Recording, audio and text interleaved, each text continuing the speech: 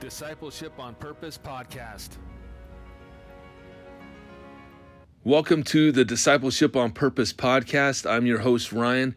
Thank you so much for tuning in. Here we are, kicking off episode 3. Yes, I am so excited. This is a special podcast because we had a listener who actually reached out and wanted me to discuss, I would call it conflict resolution, but the question would be phrased, how would you handle or confront a family member who has sinned against you or someone else? And so I'm hoping to throw out some ideas, some things that I've learned, and considering what God has to say, in hopes that this would give you some things to think on. And this is just the start of the conversation. So feel free to contact me to continue the conversation. There may be some more things that you were hoping to get, or maybe some more exact questions regarding conflict resolution that you had. But I want to kind of take this from the inside out. So I want to start with character. You know, we live in an age where people are just so easily offended. I'm guilty of that. Most people should be guilty of that. The question is are they actually learning to have thick skin and not be so easily offended? Because that's one thing you do need to consider in any situation when you're dealing with conflict is, can this offense be overlooked? The Bible says, Proverbs 19:11, good sense makes one slow to anger, and it is his glory to overlook an offense. Also, I believe in 1 Peter, it talks about, love can cover a multitude of sins. Now, love can't cover all sins, but it can cover a lot of them. And it does take wisdom to learn this. So we need, the question I would ask in regards to, when you're dealing with offenses is, are you actually growing in forbearing with your brother's sins? I mean, we need to be able to handle them in such a way to where we can move on like nothing ever happened. It just rolls off our back. We continue on with life. It's not brought up as ammunition later on down the road, or we nag them about it or complain. Because if we do have an issue with the offense, there is a specific way that God has instructed us on how to handle that. And we need to totally understand that everyone is under God's authority. He has set the standard, and so we must consider God in each and every situation or conflict. We need to be praying, asking God for wisdom and understanding, so that way we can move forward in this situation and honor Him. And I believe that conflict is an opportunity to bring God glory and to build up your character. And so we need to learn to handle ourselves in such a way that a person's offense doesn't kill our joy or character. That is where we have failed as disciples, is when we are tested and we totally blow it. And so we handle that with repentance. But clearly we want to be able to be maturing and growing in such a way to where we can handle the offenses in a way that we have thick skin and we can have joy through the process. On one level, we'll move forward. So, consider your own character, but then realize that we are obligated to confront. Matthew 18:15 says, if your brother sins against you, go and tell him his fault between you and him alone. So, if there is an offense and you cannot forbear or overlook it, then you really need to be praying, God, is this one that I actually need to go and confront them? And we need to be courageous with this because there's a lot of people out there who are they're afraid of actually honoring God with going to their brothers. But that's the way that God made it. That is the process.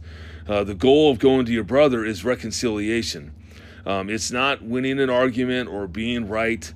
And obviously if we're not confronting when we need to confront, then we're actually sinning by avoiding our brother, or we could be sinning by waiting for them to figure it out. And these are not biblical options. I would ask you, are you guilty of avoiding or waiting? An example that I have would be, and this is a wrong way of handling it, but let's say you got, brother A and brother B, and there's a sin. And so, brother A wants to go to brother B, but brother B doesn't want to actually, do anything. His idea is like, no, when you confess and repent of your wrong, then we will be able to move forward. Oh, well, that's not really biblical. I mean, one is, on one level, you're actually saying that you know that there is sin. Well, how do you know that there is sin? Because if you have sin, then you should be able to talk about that and work that out amongst each other. Or if let's say, person A sinned against person B, and person B is like, oh, I'm just going to wait for them to figure this out. Well, that doesn't honor God either, because God doesn't want us to avoid or wait. In fact, what he wants, the person who is offended to go to the person who did the offending and to actually bring it before them for the sake of winning them and being reconciled, so that way it can be exposed and dealt with. If person A doesn't even know that they've sinned, well, they'll never come and talk to person B because they have no clue. Like, it's only in person B's mind, or maybe it's in other people's minds too, because he's gossiped about it. So what he needs to do is he just needs to go work it out. Which brings us to Galatians 6:1. I love this verse. Brothers, if anyone is caught in any spiritual transgression, you who are spiritual should restore him in a spirit of gentleness. Keep watch on yourself, lest you be tempted.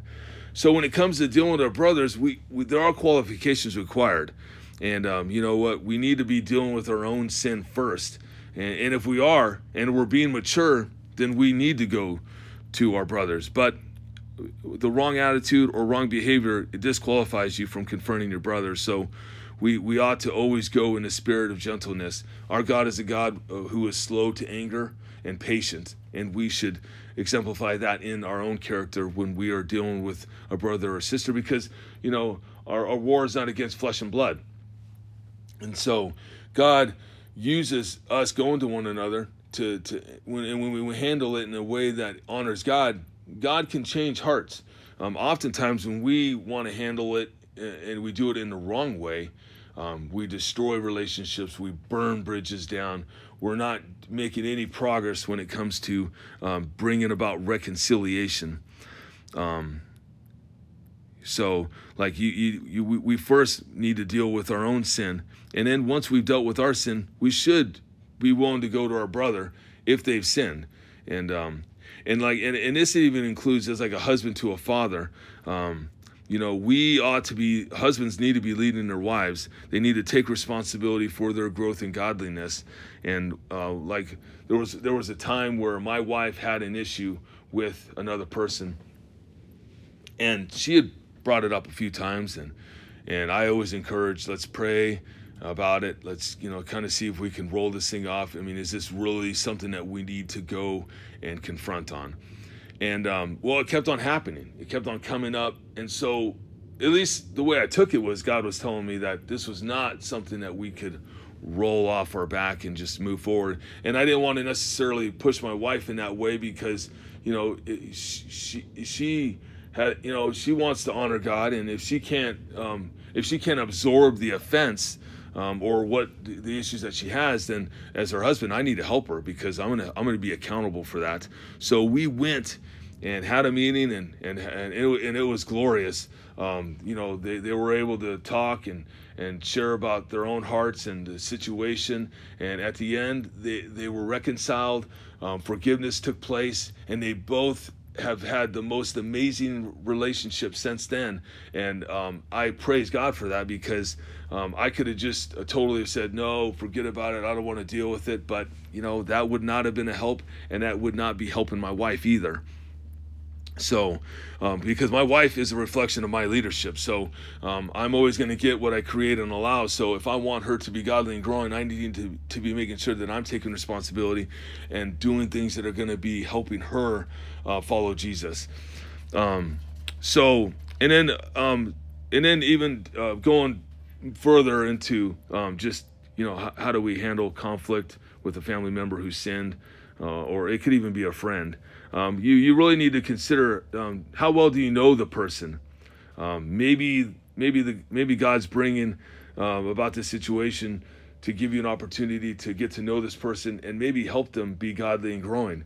A lot of people they're blinded by their own sin and where they are not honoring the Lord, and so that's where when a brother or sister comes alongside of them and kind of handles that in a way that honors God, it actually increases relationships, fellowship, and just things are going to go in a much better situation. But we need to know our brothers and sisters in such a way to where we know when we need to go to them.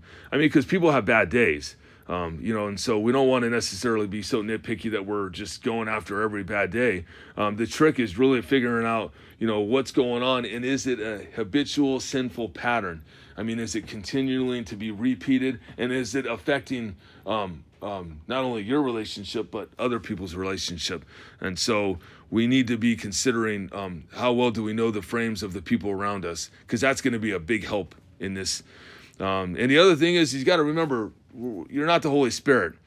God uses people to bring about reconciliation, to expose sins, and to help people to grow. But it is God who changes hearts. So our approach to conflict is, how do we go about it to bring God glory?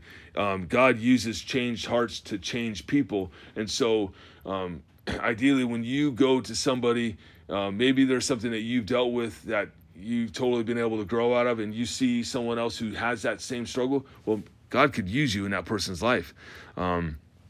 We got to remember, we're not going to try to be right or to win the argument. The point of conflict is to honor and glorify God, and so we need to be a Christian that knows when the Holy Spirit is convicting you of sin, we go and make it right with the other person.